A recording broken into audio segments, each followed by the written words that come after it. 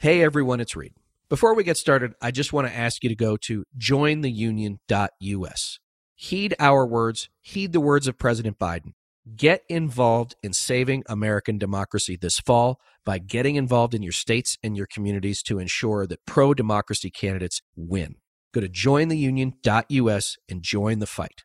And now, on with the show.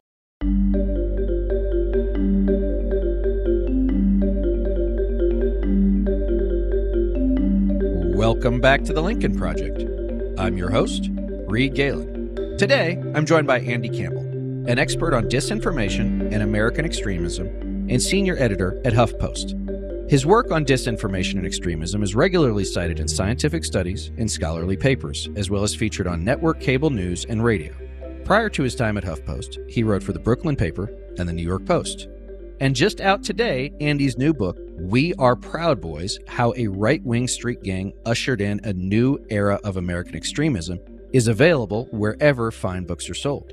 Today, he's coming to us from Brooklyn, New York. Andy, welcome to the show. So happy to be here. Thanks for having me, Reed. So, before I get to the beginning, I want to read something. This is, I think, really distills American politics today, and the Proud Boys in particular. Only one of these groups is committing violence on behalf of a political party and receiving explicit support in return. And as the data show, only one of these groups is plotting and carrying out violence and destruction on a massive scale. This, Andy, describes the Republican Party, I'm going to call it the Ultra MAGA movement because I don't want to insult someone who might have been a conservative at one point, because they're not. And it speaks to the kind of thing that the Proud Boys do and largely get away with. Broadly speaking, individuals, going back to January 6th or even before, are held legally accountable. But this is an organization that's been allowed to flourish and thrive, so to speak, in a largely willing environment. Absolutely. And you hit the nail on the head. They have positioned what they do with everyday Republicans and politicians alike as protected speech. I mean, this is political violence that's being embraced as a normal thing in America. And to be sure, today, well past January 6th, you see on the street, everyday American civic life is festooned with these extremist groups like the Proud Boys and violence at everyday American civic events. Well, and going back to when I worked in the presidential advance office for George W. Bush, or even when he was still running for president, violence was not a thing at our events. The former president certainly didn't like protesters, but when those people popped up, there was a process. You never touched them, certainly. Never went anywhere near laying a hand on them, either as a political staffer or certainly as a member of the White House staff. And then watching 2015, 2016, and then through the Trump presidency, where not only did these things start to pop up during the course of the campaign, remember people being bloodied, the enemy of the people, and he's continued that even this past weekend as we're recording this, and it all seems so normal, but it's of course not. Absolutely, and that's why we thought the Proud Boys were concerning right off the bat, because we started covering these acts of violence at MAGA rallies, in 2016, 2017, and the Proud Boys emerged as this group that not only latched on to whatever Trump and the GOP were complaining about on any given day, but they were proud of their violence and they wanted to be lionized individually for that violence. And so going forward, I mean, like you said, back in the day, and I'm talking 2016, you only saw this violence at MAGA rallies and BLM rallies where extremists could meet their dissenters. Today, it's everywhere. I can't imagine a political event today that you could walk up to without seeing guys in body armor and camo and guns now. Well, even churches. I'll call them MAGA churches. They have these typically large, well-armed, cosplay, LARPer, which I had to look up what that meant, live action role player sort of thing, where they believe themselves to be part of an army. And the GOP embraces them as such. And, I think indicative of how the general American public has received this. I talked to a reporter who was attacked by a Proud Boy at an event just prior to January 6th in December. And he gets punched in the face by a Proud Boy. He looks over at a woman who was marching just sort of alongside the procession of MAGA folks. And this woman, he said she could have been his mom, points at him and goes, "You deserve that." And he was like, That's when I realized that this shift had gone to the American people and not just extremists. So let's go back to the beginning. So there's this guy, Gavin McInnes. He is born in Scotland, raised in Canada, and makes his way here to the United States. He starts something that's relatively well known, I'd say, Vice Media, after a sort of series of juvenile, sort of transgressive, just to be, sort of shocking, for all of the sort of ugliness he speaks, he's very well coiffed. He's got this crazy handlebar mustache, the Wayfarer glasses. So he has this very, look about himself. He's sort of a, Roger Stone's nephew kind of look about him, I guess. So talk to us about how McInnes comes to form the Proud Boys. In the early aughts, he kind of gets pushed out of Vice. Vice becomes more popular, and they realize that some of the content, Gavin McInnes was the editorial voice for Vice at the time. Some of the content is not what the public and advertisers want anymore, which is this horrible sort of misogynist rhetoric that comedy thrived on in the early aughts. And Gavin gets sort of pushed out of Vice and decides this horrible rhetoric that he had in Vice, one of which is a primer for date rape, right? He extols rape, even with his own wife. Said it improved his marriage. Absolutely. It's disgusting. So he gets pushed out of Vice, but he decides he's going to double down on this rhetoric and make it into an entire identity. And he starts his own show, brings his audience over from Vice, which are these, misogynist men, young men. And he realizes that he is popular enough that these guys start showing up at his studio, start drinking beers with him. They go and have events together. He becomes this sort of localized legend, and he starts calling, through the months after he started his show, he starts calling his listeners disciples, and he starts leading them into this just horrible gang-like atmosphere. And then sure enough, he builds out of his audience what he described as a street gang. He called them the Proud Boys. And, the rest is history. I mean, they started right off the bat creating rule sets for themselves. And we can talk about those rules because they're really weird. But he gave them a uniform. He told them how to think, how to dress, and, the rest is history. So he starts this, right? He's always had this thing, but he also has this line that he's not willing to cross. He's willing to be ugly. He's willing to promote violence, extol violence. He goes on Joe Rogan. They have these awful conversations, which they think are funny. He gets into violence. Even Rogan backs off. But it seems, Andy, that even when he could make a decision that he's going to go all the way with this, he backs off. He lives in a very nice suburb of New York City, surrounded by people that he loathes and loathe him. He is making plenty of money, at least at the time. And so it's like he walks right up to these things, but just can't let go of some small desire for broad respectability. Right. Well, I mean, he doesn't go all the way himself because he knows that he could get arrested. I mean, this is gang leader 101, right? He sort of disconnects himself from the violence that's out in the street there. And through that, he hasn't faced any consequences, even though his gang fomented and executed the insurrection on January 6th. He hasn't gotten a call from the FBI. I mean, this guy is great at putting distance between himself and the actual violence. The Proud Boys were also involved heavily in Unite the Right. A Proud Boy was one of the architects there, and Gavin McInnes and company saw no repercussions for that. But is it simply self-preservation and greed, or is there cowardice? So let's take, for example, Enrico Tarrio, who is a subsequent leader of the Proud Boys. I don't know if he's sitting in jail at the moment, but he has been recently incarcerated on different charges. But Gavin just, I guess, is too scared to sit in the jail cell with his own gang members. Yeah. Hey, man. I mean, he just got his green card recently, and I can imagine that there was some worry there back in the day, coming here from Canada and wondering whether he was going to get RICO charges or something like that. But yeah, I mean, this is a guy who sits in his Tony upstate house and gives orders. He's never gotten himself down and dirty like his other Proud Boys have.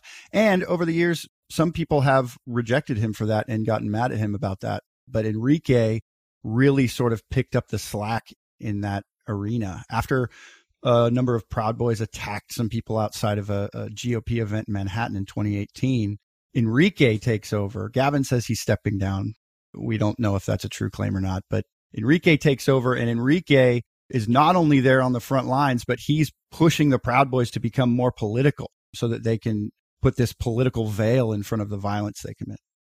So we have Gavin McInnes, the alpha Proud Boy, and you have Enrico Terrio, Florida resident, Miami, Cuban descent, who is sort of the Omega Proud Boy. He's the end state, theoretically. But let's talk about the individual Proud Boy. If you had to sketch a guy out that joins this group, who is he? Gavin created this gang in his own image, and he has them wear these Fred Perry polos, and he wants them to have this slicked back look. He wants them to look good on TV. He wants them to look good for cameras. He wants them to look good when they're throwing haymakers out in the field. But in reality, the standard Proud Boy, you get out there and there's sort of a bunch of pot-bellied beer bros and LARPing dads, like you said, out there standing around waiting for somebody to come around the corner so that they can beat them into submission. It looks like when they're marching down the street, it looks like a wandering frat party. These guys are ripping lines of coke. They are totally freaking wasted. They are partying until they can bring it to violence. So it's a fraternity, a weird one. And let me just, as an aside, Andy, I don't even call it a thread. I'm going to call it like a cable of weirdness that runs through all of this. Really strange behavior, weird rules, a lot of homoeroticism from guys who claim to be so macho, who claim to want to make sure women know their place. But it is a very guys-only Greco-Roman drinking Coke club.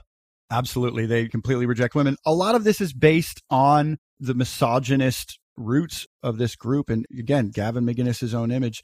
One of their rules, they have 4 ranks called the degrees. And the first degree is just saying you're a Proud Boy and saying the Proud Boy's oath. So that's easy enough to jump in. The second degree requires, among other things, that you get surrounded by fellow gang members and get punched by all of them while you name 5 breakfast cereals. It's embarrassing. And then the second is that you have to follow what Gavin McInnes refers to as no wanks, which means except for about once a month, you can't masturbate unless you're within several feet of a woman. It's ridiculous, but it's based on, I don't know if you had this, but, like the high school football thing of like, if you don't masturbate before the big game, you're going to like raise your testosterone. It's totally bunk science and old wives' tale kind of stuff. But Gavin sort of latched onto it and said, this is going to keep us strong. It's going to keep us virile and fighting in the field. And while Proud Boys themselves wouldn't talk to me about this, I can see why they wouldn't. Yeah. While they wouldn't talk to me about it, he was making all of these rules and doing all of this live on his show. And so there are recordings of Proud Boys calling in and saying, this has changed my life. It's making me better in bed and better at fighting. And so they certainly follow it. How many of these guys have a woman in bed? Voluntarily, I mean. I spoke to women who had latched on to the Proud Boys, over the years and sort of followed them around at their events. And the Proud Boys aren't making the first move. They're not as virile as they think they are.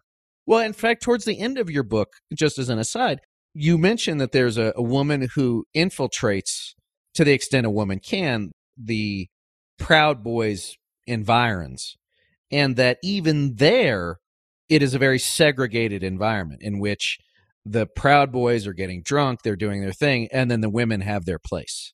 Yeah, this infiltrator wanted to utilize what she learned, even if it was just from the women who hang on to the group, and sort of send any information she could back to her activist community. Now, when she was hanging out with the Proud Boys, she said she never had to worry about getting harassed or anything because most of the guys were just too scared to talk to women, even though there was a group of women hanging out there and waiting for them. And apparently what these women get from this sort of weird hanging on relationship is, they truly believe that the Proud Boys are the necessary defense force for America against Antifa and BLM and sort of these boogeymen on the right. And so they hang on as a way to, be around the guys that are going to protect them at rallies.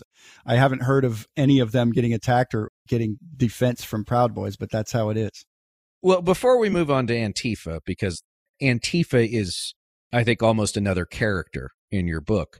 The individual, the average Proud Boy, seems pretty average, also seems to be very much of this sort of lonely white guy I'll call it epidemic.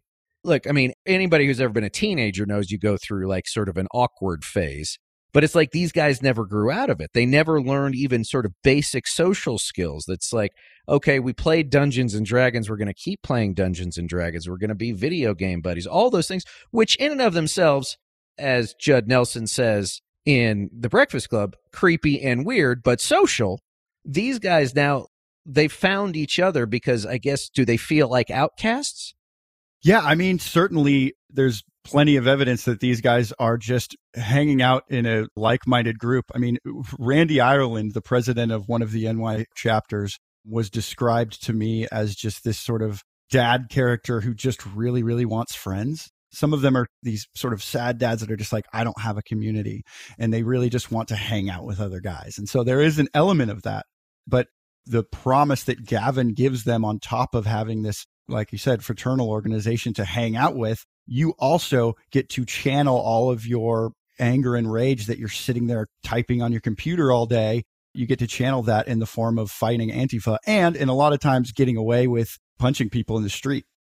Well, and I think that's a key component of it too, which is we had another author on to discuss QAnon was being part of this existential fight, right? I'm part of the army that's protecting my people, protecting my country. For the first time, maybe in their lives, they feel like not only am I part of something, but I'm part of something that matters. And, you know, they've been supported by the GOP for so long now that they truly believe and are embraced by these elements of politics, which it was Ann Coulter who, after January 6th, penned a blog titled "Thank God for the Proud Boys." And it's like this drooling, almost sexualized love letter to the Proud Boys and thanking them for saving America from these leftist aggressors, right? And so the Proud Boys, they believe that, but they've also been given reason to believe that's true. I want to say on behalf of me and the audience, thank you for making sure that none of us eat dinner tonight. I'm so sorry. So let's talk about a favorite battleground of the Proud Boys, and that's Portland, Oregon, a town I've been to many times. Certainly every town of any size has its issues, but Portland had become ground zero for these fights. Here you have a situation where Antifa, anti-fascist demonstrators appear, not violently, at least the majority of them aren't violent. Then you have the Proud Boys on the other side of a highway, and then you have the Portland police pointed towards the anti-fascist demonstrators. And when things go, and it could be called the rubber bullet heard around the world or whatever, the cops go at the anti-fascists and the Proud Boys follow them in. So I want to talk about this connection between the Proud Boys and a lot of law enforcement in these cities and towns, because it's at the least sympathetic and at worst coordinated. Right. This is sort of what I bring to the table as a reporter for this book. I was a street level extremism reporter, so I was at all of these events, leading up to January 6th. And time again, we saw local police in Portland and other places, but especially Portland, standing with, like you said, the Proud Boys at their back, anti-fascists and locals at their front, shooting projectile weapons into the crowds. And meanwhile, the Proud Boys are standing back laughing and saying hoorah to the police. Part of what they've done to stop themselves from getting, arrested, from getting their permits denied when they do events, is to latch on to the police, just as they have with the GOP and right-wing media. They have so created this image that they are patriotic, that they are pro-police, that the police largely escort them around and fight locals instead of the Proud Boys, when it is the Proud Boys who are coming in and committing all this violence. And they did that for years. And in some of your reporting, at one point, the Portland Police Bureau said, if a bunch of kids want to fight on the playground after school, we're not going to get involved for a while. Right. Portland declared that if it's willing participants, that they're not going to get involved. And that was after years of violence. Portland in particular has had a really hard time thwarting this extremist threat, even though Portland is known as this sort of liberal hub. And part of that is because, the police there believe that their true enemy is the anti-fascists. And, while there are absolutely militant leftists that have been sort of duking it out with police in Portland over the years, it's the Proud Boys who have come in and said, specifically, Enrique Tarrio said to the Proud Boys, we are here to waste their money and to fight, and we're going to keep coming back if they keep letting us. And they certainly have. And as you know, if you've been to Portland, it is a city of bridges, right? The Willamette River is right there. And a lot of these guys, as I recall, even from 2020, were coming over the border from Vancouver, Washington. And frankly, Andy, what I never understood was why the governor of the state of Oregon didn't park a couple of, Humvees at the end of the north side of the bridge, and why the mayor of Portland didn't park a bunch of police cruisers at the south end of the bridge and say, go home, you ain't coming here. Right. And this speaks to the fact that they call what they're doing protest, that they're sort of reluctantly pulled into violence. But Portland has been unable to respond to that. The governor didn't even really speak to the problem until Trump got involved and started sending agents into the field to disappear protesters in the street, during the BLM protests of 2020. But the mayor has been the penultimate Proud Boy victim in the sense that they have called what they're doing protected speech. He goes, yeah, you're absolutely right. What you're doing is political. And I just don't know how they keep giving them permits to rally. Well, that's failure. I mean, that's what that is. I mean, I'll just call it that. I mean, mayor, as I've said maybe on this show, like being mayor is a real job. You have real, tangible responsibilities to your citizens. And foremost among them is keeping them safe. And to me, that is both a governmental failure and a moral failure, because he just didn't want to deal with it. And if you're going to be mayor and you don't want to deal with it, then don't be mayor, from my perspective. But let's talk about Antifa. If I think about Antifa, just off the top of my head, and I think this goes to more of your reporting on how entrenched the right-wing media narrative has become, I think of a young person, head to toe, clad in black, balaclava, down with government, down with everything. And I don't ever necessarily intellectually believe that, Andy, but that's the first image that comes to my mind. Right. And those absolutely exist. And one could argue that that's protected speech. Now, the narrative that Fox News and company have been pushing over these years is they use that image of a black-clad leftist holding a Molotov cocktail or a building facade on fire, somebody beaten bloody in the streets. All of these things have happened, but they use the same sort of footage and audio over and over and over to give Americans the sense that cities are on fire and they've been lost to Antifa. Now, that's certainly not true. But when I talk about Antifa, especially to conservatives, my parents are conservative and they ask these kinds of questions, right? Well, I saw that Antifa's bad too. I saw buildings on fire. I saw Molotov cocktails. The numbers, first of all, do not add up between the far left and the far right. The amount of property destruction, violence, assaults, murders attributed to the far right extremist elements vastly outweigh, even in just the last couple of years, vastly outweigh that on the far left. So you've got the numbers. So I think on June 6th of 2021, Andy, we released an ad for D-Day, and we called it Antifa to the rescue or something. And the right wing went crazy, right? Because it's wait. That's not what it's supposed to be. It's not supposed to be a bunch of GIs storming the beaches at Omaha and Utah. That's not what this is. Yeah. The idea that, what they're doing is good or bad, it's what people see in the street, that black-clad leftist, is the tip of the iceberg of what leftist and anti-fascist activism actually is. It was anti-fascist activists and locals in Charlottesville, Virginia, who put together dossiers on all the architects and led to a $25 million lawsuit. It was activists, not law enforcement, who put together dossiers on hundreds of January 6 defendants that the Justice Department has used in their cases. The majority of anti-fascist work is this boring stuff that happens online. But Fox News and company would have you believe that, Antifa is coming over the horizon to attack innocent conservatives in the street. And that's just not the case. So let's talk about the Proud Boys, how they're organized in January 6th, and then even before January 6th on December 14th was at the Million MAGA March. And it's one of those where they seem to have pretty detailed operational manuals. Maybe that's too grandiose a word, but the desire to be some sort of special forces commando never matches up with their ability in the street, unless, again, it's just throwing haymakers stabbing somebody. So how does an organization, I guess, that seems so put together by not the brightest bulbs in the marquee continue its growth, even in the face of a lot of its members from the top on down are going to face real prison time for various activities? How do they continue? Because if McInnes is gone, there's no grand mastermind making sure all this stuff happens. They've been built with autonomy in mind for the local chapters. There are something like 150 chapters, big and small, across the country. And these chapters, they can raise funds alone. They can do events alone. They can sell merchandise alone. And they do. The only thing that the national organization and the sort of Gavin McInnes's and Enrique Tarrio have done for the group on a national level is that they've reined them in when the optics look bad. But beyond that, the machine was set up to work without them. And it has. They've shown their resiliency time and time again after they've been arrested. Their leaders have been arrested. They've gone to jail. And what happens after their leaders go to jail is, first off, the Proud Boys make hundreds of thousands of dollars based off GoFundMes and other fundraisers.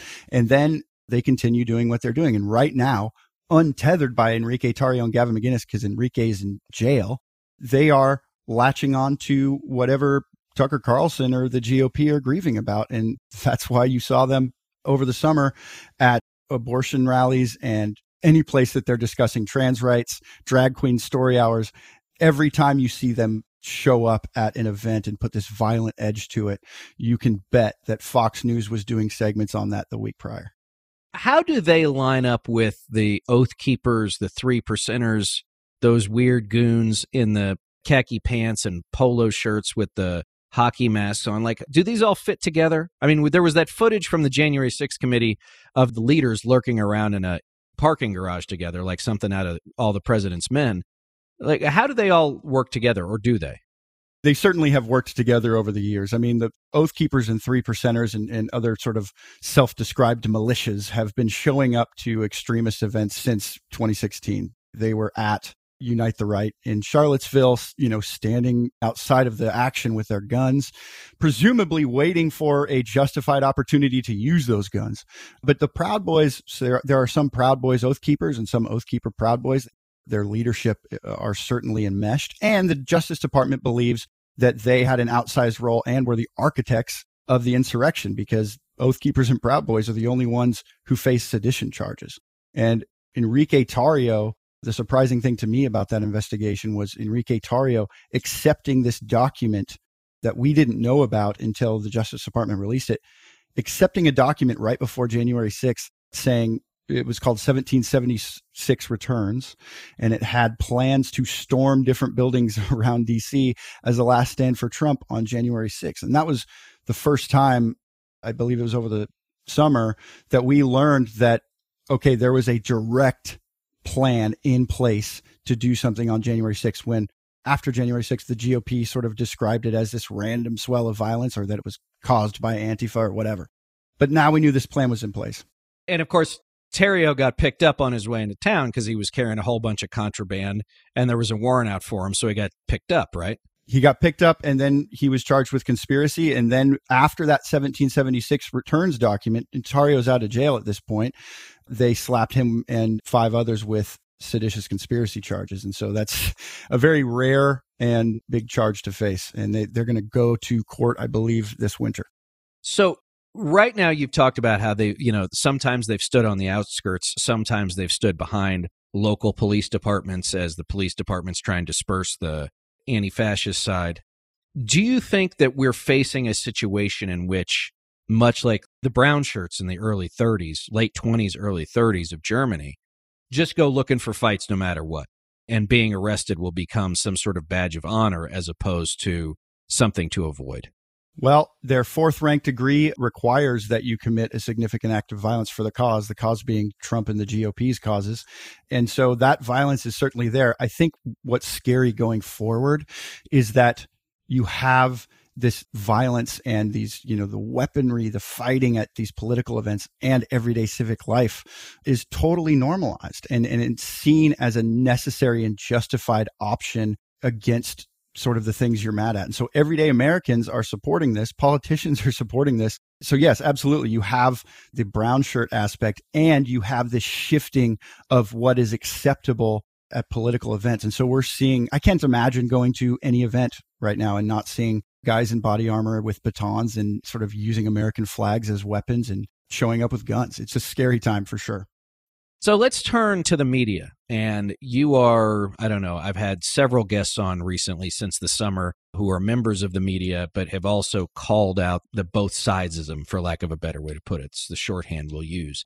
And we're seeing this, I think, in fact, Rick and I were doing a call earlier with somebody where the desire, Andy, to explain this simply or to find the legitimate reasoning behind an event, words, a movement, is allowing the Proud Boys, the Oath Keepers, Trump, the Doug Mastrianos of the world to have a place in, frankly, polite society where they did not before, because their views were radical, antithetical to decency and American democracy.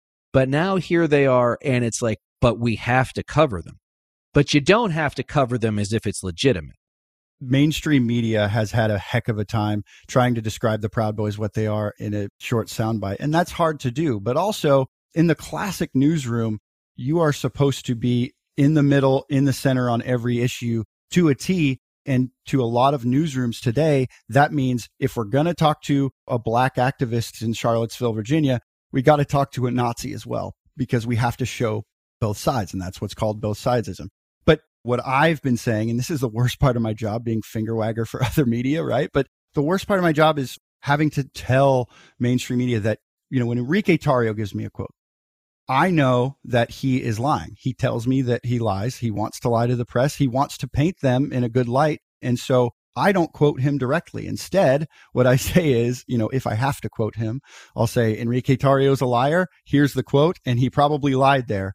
The classic newsroom is not set up to do that because they see that as unethical bias. But what we're dealing with is our extremists who are so good at bamboozling the media and casting what they're doing as politically legitimate that we're playing a game right now and we have to stay on top of it. Otherwise, they take the reins of your story.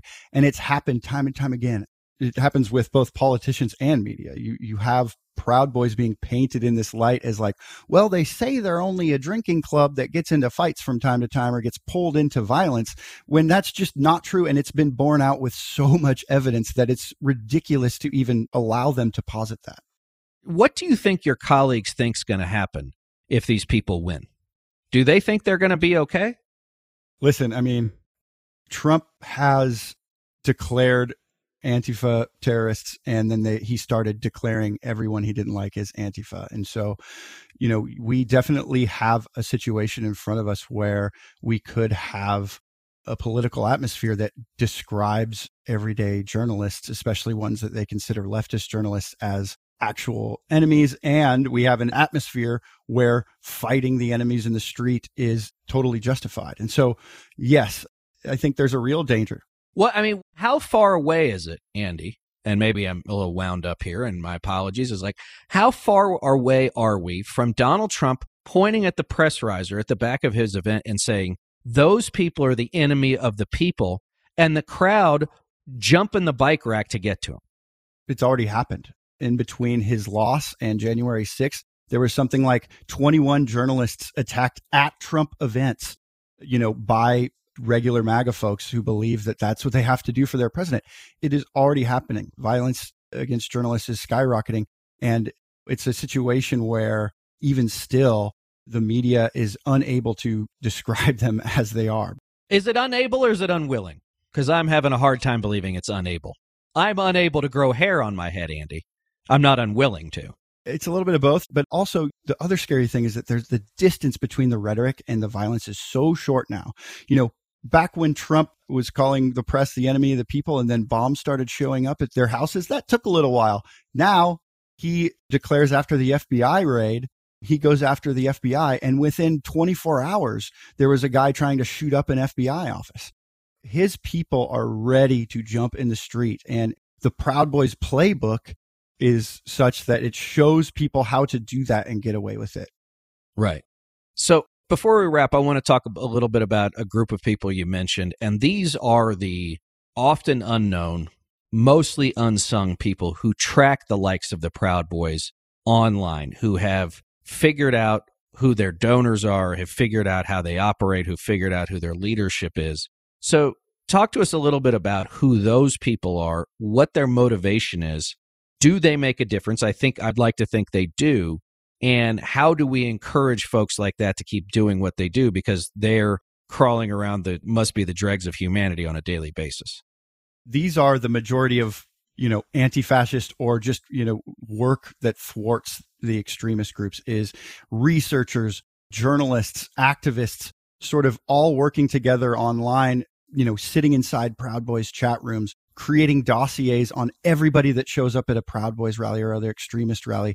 These are people who are often anonymous because they're worried about getting attacked themselves, and they receive no kudos for the work they do, but they just want to stop, often in their local community, the extremist threat. And I think the takeaway from that for the average everyday American is we have to change the perception of what activism against extremism is. It's not somebody holding a Molotov cocktail on the street. It's somebody saying, these guys are coming to my community. I'm going to do everything I can to get the word out and stop it before it happens. And it's happening all over the country. I would say back in the 2016 era, it was a handful of journalists and a handful of researchers online staying in these guys' chat rooms and watching them move. And now it's a whole network. And so certainly that's gotten better, but this fight is difficult.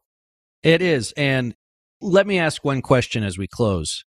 If Trump didn't run again, does this sort of movement to these violent groups, do they scatter or do they find someone else to sort of carry the banner for?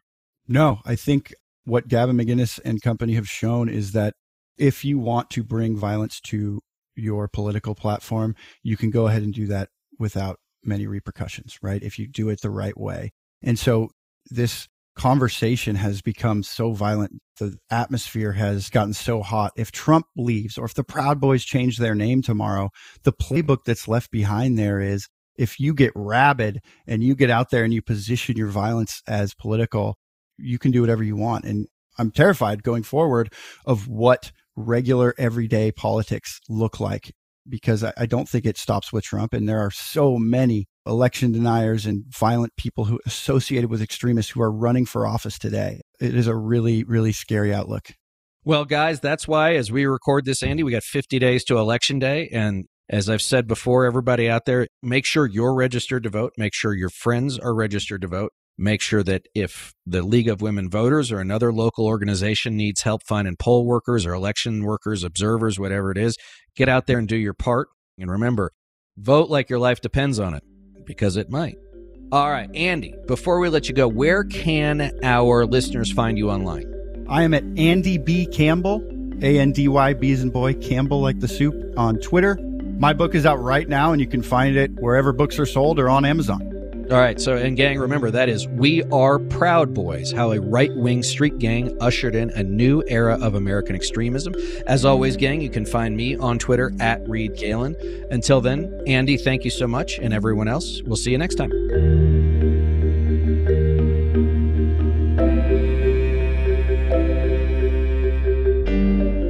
Thanks again to everyone for listening. Be sure to follow and subscribe to The Lincoln Project on Apple Podcasts, Spotify, Google, or however you listen. Don't forget to leave a 5-star review. To connect with us, follow us on Twitter at Project Lincoln, and for more information on our movement, to join our mailing list, subscribe to our newsletter, or make a contribution to our efforts, visit lincolnproject.us. If you want to message the podcast directly, please send an email to podcast@lincolnproject.us. And if you want to personally join the fight to save our nation's democracy, visit jointheunion.us. Also, be sure to check out our growing LPTV lineup, including The Breakdown with Tara Setmeyer and Rick Wilson, which airs Tuesdays and Thursdays at 7 p.m. Eastern. We're Speaking with Lisa Senecal and Maya May, which airs Wednesdays at 7 p.m. Eastern. And Lunch with Lincoln, which airs every Monday at noon Eastern. Plus, we'd love you to check out our newest show, The Game We're In, with Maya May and Trygve Olsen, which airs Mondays at 7 p.m. Eastern. All shows you can stream live on the Lincoln Project's YouTube, Facebook, or Twitter feeds.